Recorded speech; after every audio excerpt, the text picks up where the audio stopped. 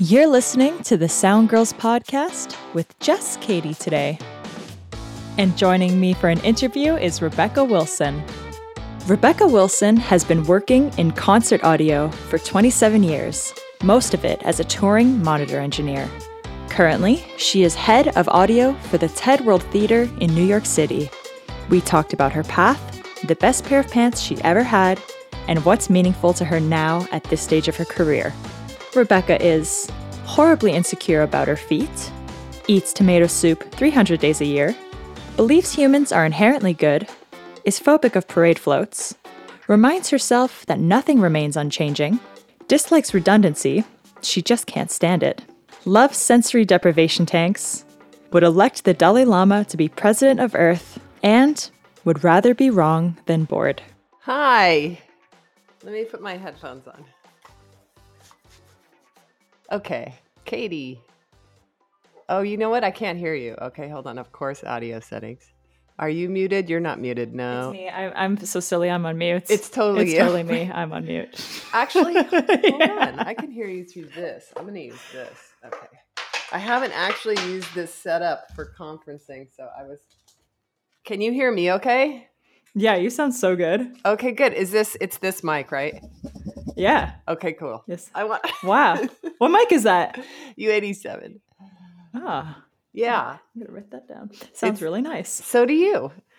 Oh, thanks. Mine's AT2020 low end mic. That's okay. It does the trick. It's not. Yeah. It's all how you talk, babe.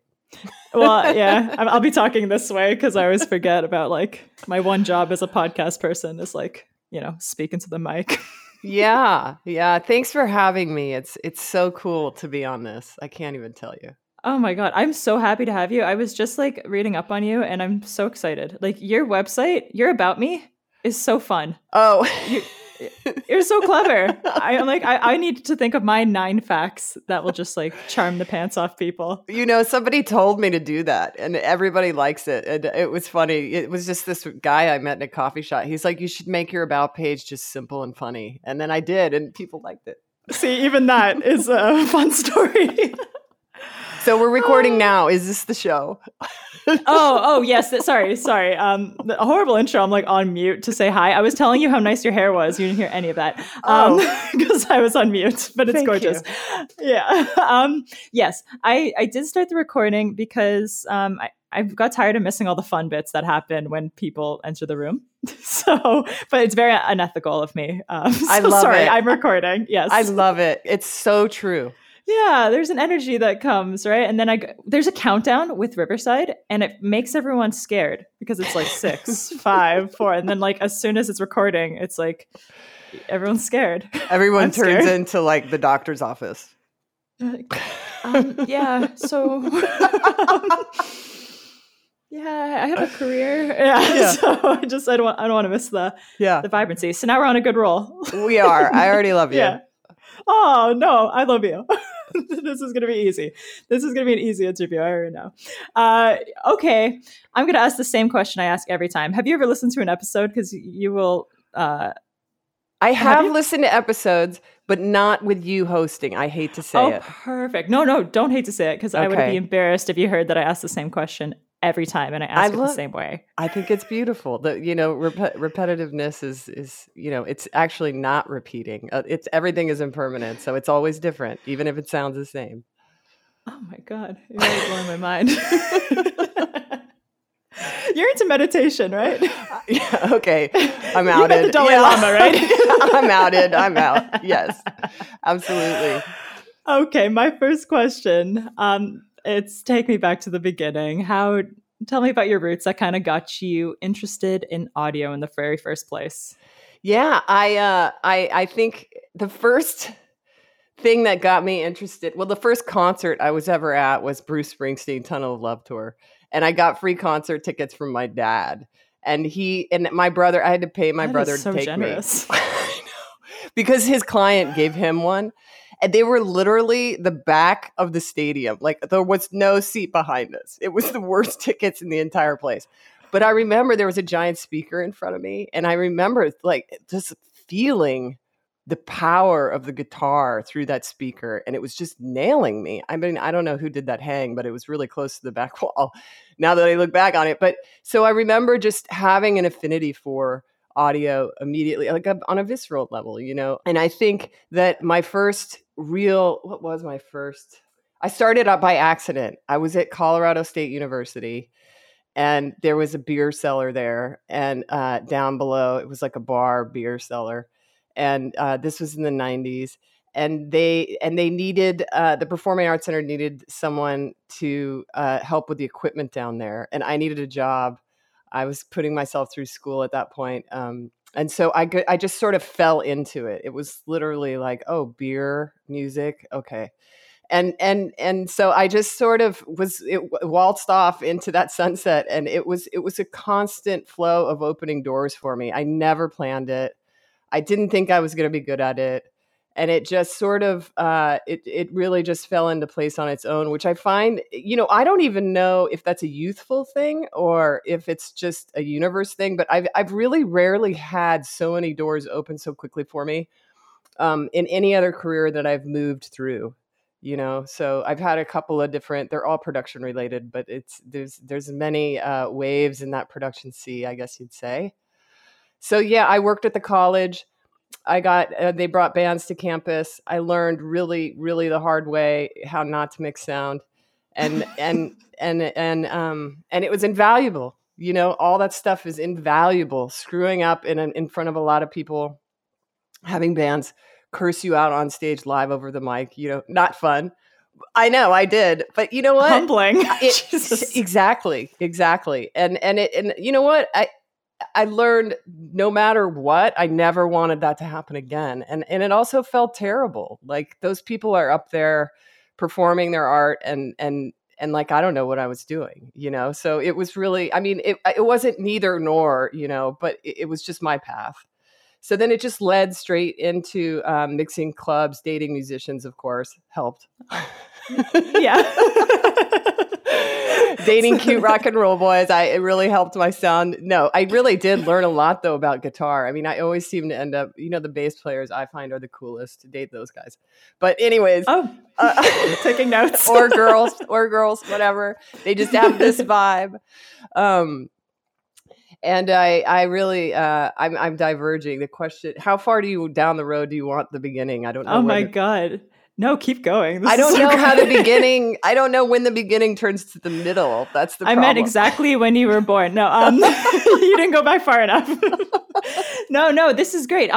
Yeah, keep going. Okay. So then in college, I actually worked for an outside sound company, and that was also, but that was like a private company, non-university related.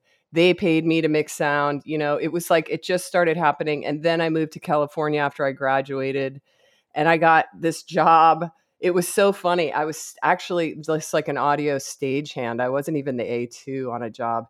And it was in downtown San Diego. And it was some like kind of old school, the Four Tops, maybe. It wasn't them. That's like too old. But there was somebody that was kind of this bebop band that was playing for a civic center. The city had hired them. And the monitor engineer literally went into heart failure on the job. And he had to be rushed off. And then the A2 took over. But that guy had a house gig at 4th and B, which is downtown San Diego. And they needed somebody. And so I stepped into that gig, and I don't think he ever came back or something. I just became the house monitor engineer for a pretty large club there. I mean, it was an awesome venue. And then Fishbone came through on tour and they just liked what I did. And I was on tour like a week later after that. I think I worked at 4th and B a few years maybe. But it was great. It was a great gig. And then the tours just sort of happened after that. And then, everything is the next door to the next thing, right? How do you know to say yes to the door opening? Very good question. It's a very good question. My criteria back then was money. I mean, I lived on such little money, but I feel like that was actually something I've always been fortunate with. Like I've never needed a lot. And so in the beginning stages, I just worked gig to gig, and I didn't really have a lot of stability, but I surfed a lot and I did a lot of cheap things. But so basically, if it was money, I said yes. And then I became more discerning as it went. So I think one of the most things for me right now, it's funny to look back. Thank you for the opportunity. Because at first it was like, how much charisma is this job going to have? And now I think like, how is this job going to serve the world? I'm a big fan of having, your work life really add something to the world. And there's such a media, in my opinion, like deficit of content that's good. And so mixing audio for things that, are good in the world, I think is really important to me now. But in the early days, I also, was it going to teach me anything? Because everything for me was about growing and learning. So that was another prerequisite for that, I guess. And also, the quality of artists really, really mattered to me. At first it didn't, but because it doesn't matter, because I was bad, they were bad, perfect. We're in love. Yeah, that's a good match made in heaven. Yeah. Right. So it was great that way, but then it was really about, and then it became like, well, what kind of bus do you guys tour on? And then it became like, how many shows, when you say weekly pay, like how many shows is that? You just get smart. And then, well, if it goes over that, how are you going to pay me? It just became, all the mistakes, like every other industry, you just learn. Oh, I read your article. By the way, shout out to the Sound Girls article, University of Crash and Burn, because that's a really good read on you. But that philosophy is really awesome to embrace, but also I imagine hard, because at the crash and burn part, how do you keep going? No, I literally have broke down in tears after mixing sound, because it is such an intimate public thing that you're doing. It's funny. It's you, because you're the conduit for this thing that's happening up there, but it's also so public and visible, and people know who to throw a beer bottle at if they don't like what they hear. Yeah. I mean, in the early days at clubs and stuff, I had to acclimate myself to knowing that even after a good gig, I would sometimes feel a tremendous amount of anxiety, just because the nature of what we do is so public, and there is so much riding on it. Because when something loud and unforeseen happens on stage and people's ears hurt, like, it's really stressful. We're at the helm of an experience for many, many people. So even on a good day on stage, I would feel like I really had a lot of anxiety. And then when it was a bad day, oh God, I really did. I burned, I crashed, and I never wanted to do it again. But then after a few days, I learned, like, I could get up and do it again, and it really was just time, just bowing to time itself and knowing that these are just feelings. They will go away. You will have new experiences. You will only bring good things from this terrible experience forward. And if I owe any amends to people, like, I call them and say, I'm sorry. That also helps when you crash and burn. Because there was a couple times, I'm trying to think, when I get stressed out, I get kind of curt and pretty, I can be kind of intimidating. It's always important for me to say that I'm a 6-foot woman, because I have a little bit of a different experience than a lot of women, I think. Or I don't even know if that's true, but it seems to matter. No, I think it does. Yeah, that's so cool. I didn't imagine that. Yeah, 6 feet. Yeah, I'm wow. 6 feet, and when I get mad or when I get scared, that's the thing, is to differentiate between, like, when I'm scared and when I'm mad. Like, oops. I really think that's an important distinction to know yourself. And that's how you can get up from the crash and burn. Otherwise, you can seek other things, which a lot of people, it's the cliche, drink a lot, use some drugs, use whatever to just not feel those feelings of inadequacy or just failure, period. Failure is the hardest. And then, you just get up again and you put yourself out there. And that's like what you're doing. I mean, this podcast thing, I mean, come on, it's so cool that you do this. Oh my God, stop it. I feel a lot of anxiety too. So like after an episode, but luckily you could just fix it in the edit.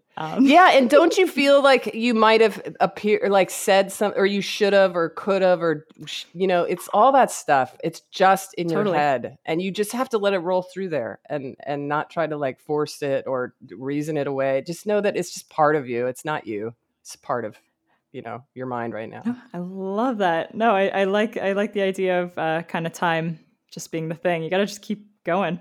Yeah. And just lay low and just know that like 3, 2, like I just came out of a really hard week at work at TED. It was like, I had a lot of personal issues with people I was working with over professional stuff, a lot of anger.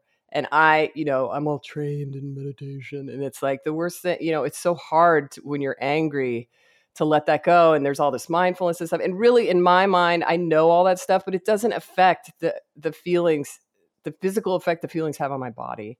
So I really had to just know that after 2.5 days, like it went from a 90% takeover of my mind to like a 45% to a 30%. And today I'm doing okay. But, it's just what like it's always important, I think, to observe your professional mistakes and your personal mistakes, both, because usually they're linked. But how do you get up and from a crash and burn?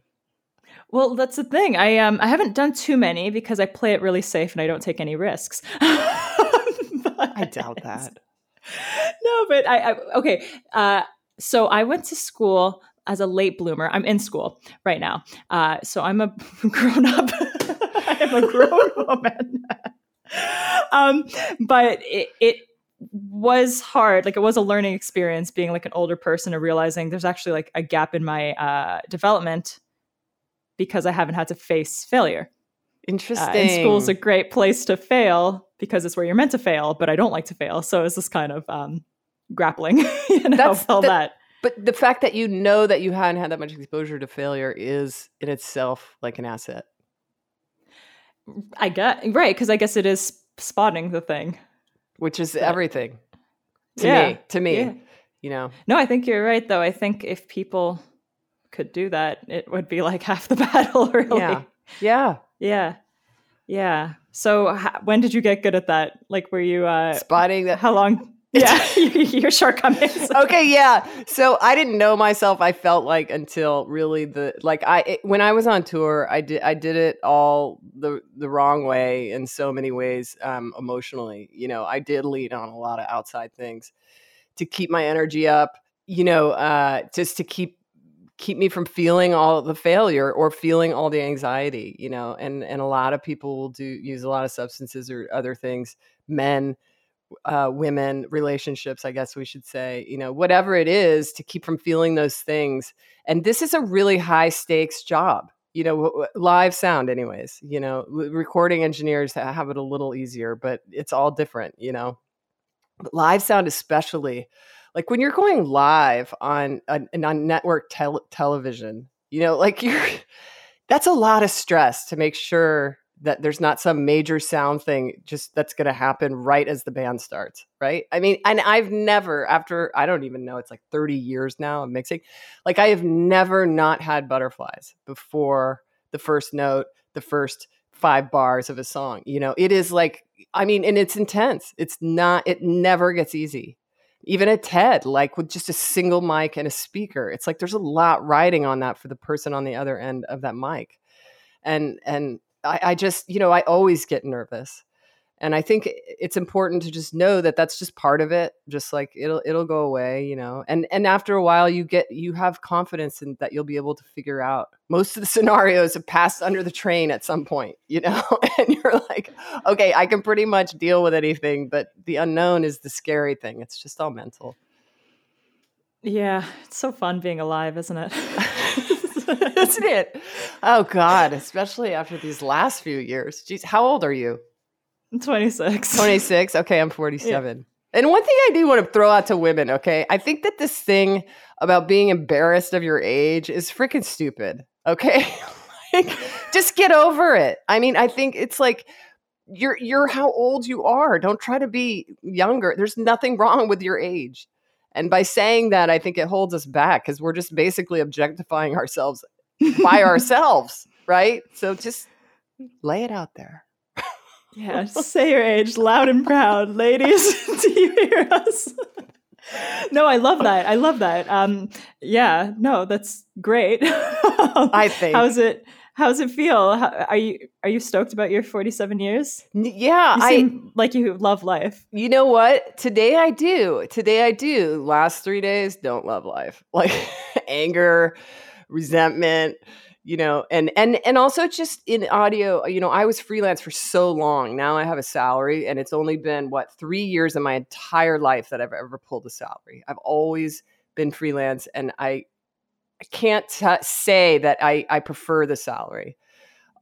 There are certain things I'm understanding about myself now that I have money. Like I'm not as cheap as I might be. I might have thought I was, because now that I have money, I can practice generosity. But I actually really didn't love life until I'd say like my late 20s. Like I had been on tour of quite a while, and I had to come off tour and really regroup and reevaluate. Like, is this something that I could do healthily? Because I hadn't been doing it healthily. I smoked a lot. I drank a lot. I did other stuff a lot, and it really was. It was a hurdle and a precipice and a place that I had to come to that was so painful to get through, to come out the other side as a healthy person that wanted to be better. And so I think that really, like, my late 20s is when that happened.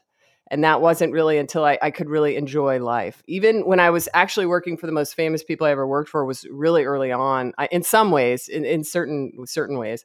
But I was absolutely not able to enjoy life because I was just riddled with financial fear, anxiety. And also, I really did buy into that whole thing that I was cooler than everybody else because I got off a tour bus and I got on airplanes every week, and I was in fancy hotels, riding in limos with fancy people. Like I bought into that, and that was the loneliest I ever really was sitting. I remember it was a hotel in London, and I had checked in, and there was like a bottle of really expensive wine that had been put in there for me, and it was like, I didn't have anyone to call. I didn't have anything to do that was really, because I kind of had all this material stuff at that point. And it was really the loneliest I've ever been was that London hotel room, I remember. And after that, I shortly came off tour. So when you got off tour, you surfed a lot. You had a regroup. Yeah, and I ran a surf shop, actually. I found this, like, I always say I managed the surf shop, and the only person that worked there was me. So employee of the month, best manager ever. Get a raise. The lady was kind of absentee, but it was great. I came off tour for like 7 months, and I in fact turned down a tour that was a South American tour that was pretty big. And I turned it down just because I didn't think I could go back out and maintain a semblance of who I was trying to become, So it was great. And then I just slowly started. I mixed at a club or something, and I remember thinking, this is so funny. Like a year ago, I was mixing, on Top of the Pops, like in London or wherever. I mean, wherever. We've all done the circuit, and now I'm like on this little Mackie board with like the guy with his acoustic guitar, Like, what am I doing? But like, I actually felt happier. And then Dave Ratt was amazing. He got me the Bangles gig, and I worked for them for like 10 long years, but it was really perfect working with women, working not a full scale tour. Like we'd go out, it was like we'd go out for a couple weeks at a time. We'd go and we'd fly to Australia. We'd go to Japan. We'd go to, do the EU. We'd do US dates. And it was really, they were just so lovely to work for. And actually, ironically, is when I started understanding how to be friends with women. I was never friends with women. Oh, that's interesting. Yeah, I loved men. I felt like I was kind of, a guy in hiding somehow, although it was really only because I just related to men. I always have. Like, I've always liked tools. I've always done things that are very more on the masculine side, I guess you'd say. And I never and I never was good in high heels. I always wanted to look good, but like I suck in those things. I mean, Rebecca, you would be like 6'3". Give yourself a break. No, but it's like, God, I just wanted to be sexy. But anyways, I really, I think that that I didn't know how to relate to women in a lot of ways. Oh my God. I gotta say, the Bangles are like a special band for me because it's like my mom would play them in the living room and Eternal Flame. And yeah, I just love And you know Bangles, what I loved about them is that they're all great players. Okay. There's a lot of great women vocalists, but they played and they play well and they play rock songs, and they were doing it way before people, I mean, they're special, special people to me, both personally and musically. And, talk about groundbreakers. They're groundbreakers. Yeah. And I guess you said you at that time, you maybe got to the point of discerning working with good musicians. So that made it easy. It's easy true. 10 years. It's true. And also, the woman thing, I've always had like a little bit of a different feeling about being a woman in an all male thing. Like I never thought that I was ever held back by it. In fact, I felt that most people really liked that I was a woman doing it, and it was kind of this cool thing to do. And I felt like people wanted a woman on tour. They were sick of all guys, And so when they sort of came and that sort of worked out to mix for them, and they were all women on a tour bus, let me just tell you, it's a whole different set of problems.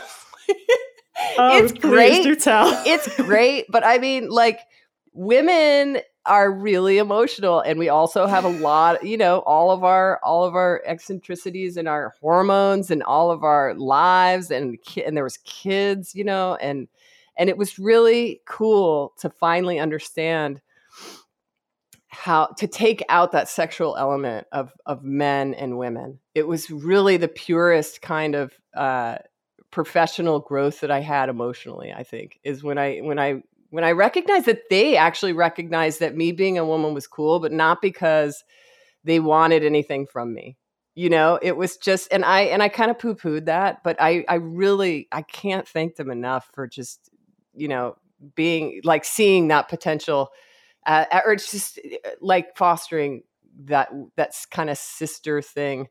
They're very cool that way. And I admire the hell out of all of them. Yeah.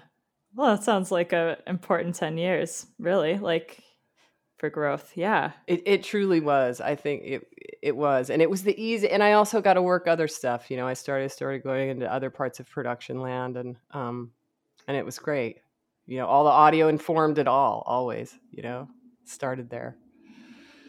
Yeah. Yeah. So where did that lead you after that? So I was mixing Bangles. I got into a production studio of my own. I actually found one that was going through an ownership change, and I assumed the lease on that. It was for still in motion photography and film. And so I just jumped right in. Like I didn't know much about photography or film, but I had I had taken a course in it. And so I just started running this production house that I didn't know how to run. And it worked out, it was a high overhead, but it was it was this 1940s macaroni factory that had been converted. And it was this huge warehouse in the great light. And it was just cool because I had this thing going on visually on one end of my professional spectrum, and then the audio on the other. And then I started wrapping that into video, and then in motion, and that I really love. And then writing too. It led to I love screenwriting. Nothing's ever been bought, but I've managed to write a couple of films, and I just love that. And it's all because it started with the ability to like plug stuff in and use tools. I tell you, it all did for me. It was strange. And then it just hopscotched its way on down. Yeah. Now you're like the full package, the full media package. Kind of, yeah. And just I started working for causes in a lot of ways too. Like the Dalai Lama work was really important to me because he's such a man of peace, and his example of nonviolence with China, and how he's a refugee, and just all the things that he represents, that almost every major religion represents. makes the world and people think about their own behavior, which I think is really at the heart of all the work I do now. It's got to be something that help people reflect on themselves, because everybody wants to change the world, but as the Dalai Lama, I don't ever want to pretend I can quote him, but that idea of him really, you can't. There's that saying, people want to coat the world in leather for a smooth journey, but really you just need to get your own shoes and get some really good leather on the bottoms of them, and then, so that it's more about you. You can't affect change all that well on the outside until you really are a happy, peaceful person on the inside. But rock and roll's cool too. I don't want to sound all soft and hippie. I'm not a hippie, okay? Contrary to popular belief, I am not a hippie. Not at all. No way, man. No, I love that. I love that. And I love that your journey is so rich because it led you to be this great person. Well, ask my boyfriend. Or my partner. Okay, let's get him. Get him on the show. You might be like, she's not. No, but I don't know exactly, where I'm going next. And I've never felt like there was an end, to the professional in audio. Like it's traversed into so many different things. Like I just flew back from a studio in Joshua Tree. There's a place called Goat Mountain Recording, and I was working with an artist called Bright Brown, and it's really cool stuff. And they'd flown me out to do some more documentary work for them, but we were in the studio. It's all off grid there, all solar. They built it, and it's a full Amtech deck, a board console with all the, accoutrements for outboard gear, Neve, and all the, preamps galore, and great mics. He had a pair of these Cole overhead mics, which I had never even seen before, but are supposedly like the bee's knees. So then all of a sudden found myself working with these great, it was a keyboardist in drums. It was a 3-piece, but and I wasn't mixing audio, but you know what? I could function in that environment because I knew what they were doing. I could shoot while they were tracking because I knew when not to make a noise, and I knew the process. And so it was just this another block that, like, in the cement, another brick in the path that was just this weird, oh yeah, and this leads back to audio. Audio was the seed all along. Yeah. Yeah, I guess so. Wow. So wait, you were shooting a documentary there? Yeah, just on the making of, like, that great podcast Song Exploder? Have you? Okay, that's okay. Don't worry about it. It sounds kind of familiar, but I don't want to say yes. You know what? That's the worst when people do what I just did. Like, assume that you know. So Song Exploder is a podcast out by Harish Rishikesh. I'm saying his name wrong, but he's also plays music, but he takes the musicians, usually, like there's one on Netflix that's also filmed that was like Trent Reznor, and there's like 5, Alicia Keys, and they take apart the Pro Tools stems. So they actually play them, their vocal track alone. And it's usually a song, like one of their singles. And they talk about, sometimes they talk technically about the making of that track. Sometimes they talk about what was happening in their life. It's a beautiful, beautiful, I really like the filmed ones. And it's completely audio centric, so they take, and then they play the full song at the end. So you see how it was built, both from an emotional and technical standpoint up. And so we had kind of I had talked to Alex, the singer for Bright Brown. He's actually the lead, he writes all the songs and most of the music for it. And he said that, we had talked, and I said, well, what about doing something like Song Exploder on just like 2 songs? So, we kind of filmed this cool story of Joshua Tree being a character in it. And I actually filmed them, laying down all the, the drums and just actually, because they weren't written songs when they went in there. So we'll see how it comes out. But yeah. Oh, do you know about when that comes out? Because that sounds really cool. Yeah, you know what? No. Oh. I don't know when it comes out. I would say the first springtime of next year, though. Wow, that's so cool. So sorry, how did you get that gig lined up? Because so generally you work at the TED World Theater. I do, at the TED World Theater. And ironically, I met Alex through one of the engineers that worked at the TED World Theater with me as an audio engineer. So we had a common friend, Omer Leibovitz, who's actually an amazing, check out his record. It's great. It came out this year. Him. And then, and there's another friend of his named Gary, which I can't remember his last name right now, but his album's called Try Me Warm, and his music's unbelievable. So, a lot of audio musicians play. I just started playing like 5 years ago. Keys. Piano, which I played as a kid, but You got kicked out of the school. Oh, that's right. Yeah. You read that one. I did. I got kicked out of music school. Okay, wait, sorry. Tell the story though, because it's fantastic. It's so cute. So I was classically trained as a pianist. I played for a while. I think it was like 7 years or something. But we were, in composition room, and the teacher always sent me back to this one room because I was kind of distracting with the group dynamics. I was always doing, they didn't like me much. And they sent me back to this room to do some written work. And she had like 1,000 of those little short pencils that you find at the DMV or wherever. And I just ended up putting them in the ceiling of the styrofoam ceiling, like an old school 70s one. And I just started putting little pencil tips in there so they were hanging down like little yellow stalactites. And she came in and she was so mad, and I was never allowed to study there again. But it wasn't the uncool. I know. It wasn't the pencils though, of course. It was just the pencils were the final straw. Okay. It was a slowly building thing. Say, I've never liked discipline. I don't know people that do, but I was never an easy. I think that makes a good audio engineer, though, in a lot of ways, is a free thinker. If I could tell people, audio for me, becoming really laying down your own processes for what work for you was key for me.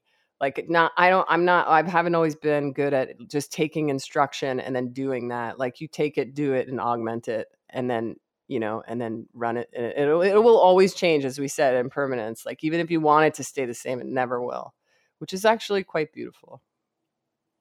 Yeah, you were like singing poetry. This is all very lovely. Oh, God. No, I love You're it. easily I do. impressed. I love it. Well, yeah. But you are impressive. So. No, you're not easily impressed. I didn't mean that way. I meant... Oh, no, but I am. It's true. You're right. I'm so curious about you, but I know this isn't... I would love it. I'm so uninteresting. It's so true. It's like, I am a student. That's it. That's the entire story. Well, how do you know audio and all this? Oh, well, I'm in film school, and so I'm studying post-audio. Oh, you are? Cool. I think it's cool that you're going to be post-production. I mean, that is seriously hard. I find it daunting and intimidating. I know nothing about post-production mixing. Me neither. What? I'm with you there, sister. That's not true. Okay, so Joshua Tree, and how is TED? TED. Your TED job? Yes. So TED is really one of those, also kind of like the Bangles, like rare things I stumbled into that I've had the good pleasure of actually seeing that behind the curtain of TED is just as ethical as people would probably think they are, which is unheard of. It's a lot like, the artists, which I will not name any, but that are just insanely creative people, but they're also insanely annoying to work for, right? Like, I mean, there are people that you would not believe have the most demanding, crazy, neurotic things, but they go on stage and they're brilliant, genius, and they change lives, right?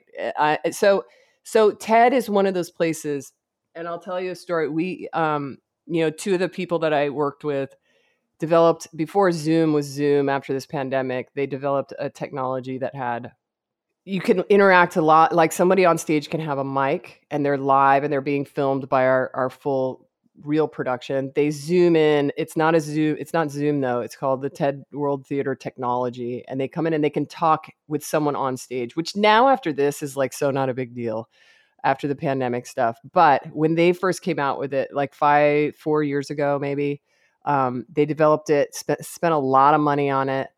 And people were like, we have to patent this. We don't want people taking it. And the head of TED supposedly said, we are about ideas worth spreading. We are not going to patent this. Anyone can have it. It's open source if they want it, you know? And it was just one of those moments where it was like, wow, that really is unusual, you know? And I kind of fell in love. I drank the punch at TED, you know, it's pretty, it is stacked with the most creative, hipster, cool people. You know, there's so many times where you see behind the backstage curtain and you're like, oh my God, if people only knew, you know. And TED is actually the opposite. Like, I wish they'd bust their backstage open and people would know that more. So I'm happy to talk about that. You know, I like that I get to still work with musicians. Mostly it's a lower stress level as far as the production element in audio. Camera, you know, they shoot cinematically. It's top notch. You know, we use all really expensive glass and cameras, and we have cams there, and it's awesome. Audio wise, we have great stuff too. But it's just a single speaker on stage is a lot easier than a 52 piece band, you know, in a 5-minute changeover, you know? So it's just, I mean, it's just a different kind of stress, but it's not the stress of making a live mic live in front of, like, when we went, there was a broadcast that we did last November that was part of the climate, the countdown program for climate. And when we went live on YouTube, there was something like 65,000 people watching live. And you're like, right? I mean, it's like crazy. Wow. So I think it's a nice place to arrive at for sure after all those other experiences. A little bit, yeah.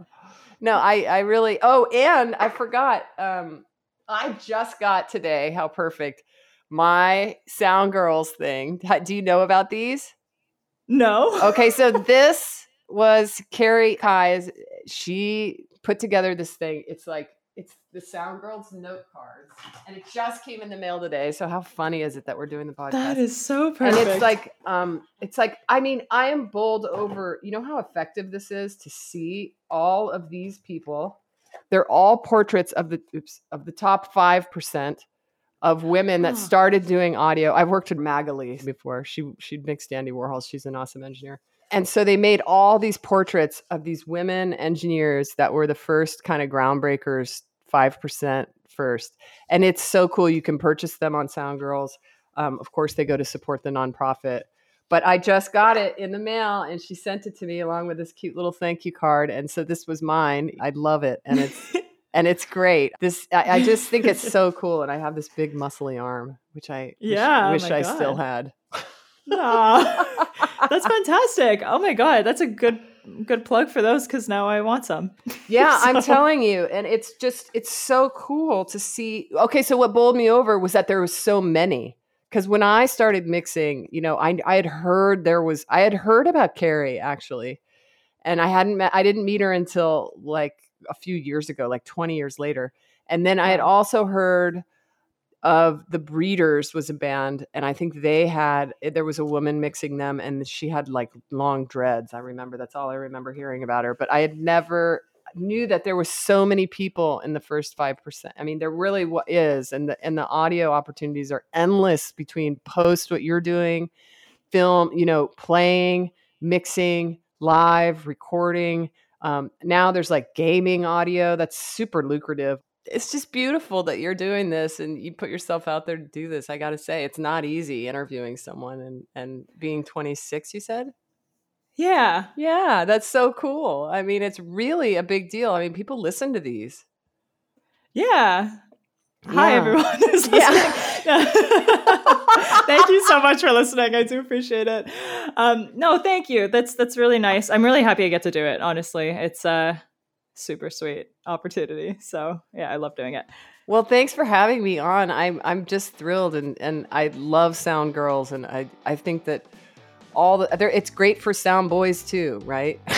It's like, that's what I love. Let's get the sound folks. Let's get all the sound people. Yeah, and it's great for everyone. I mean, and I applaud the growth that I've seen in the site and everything.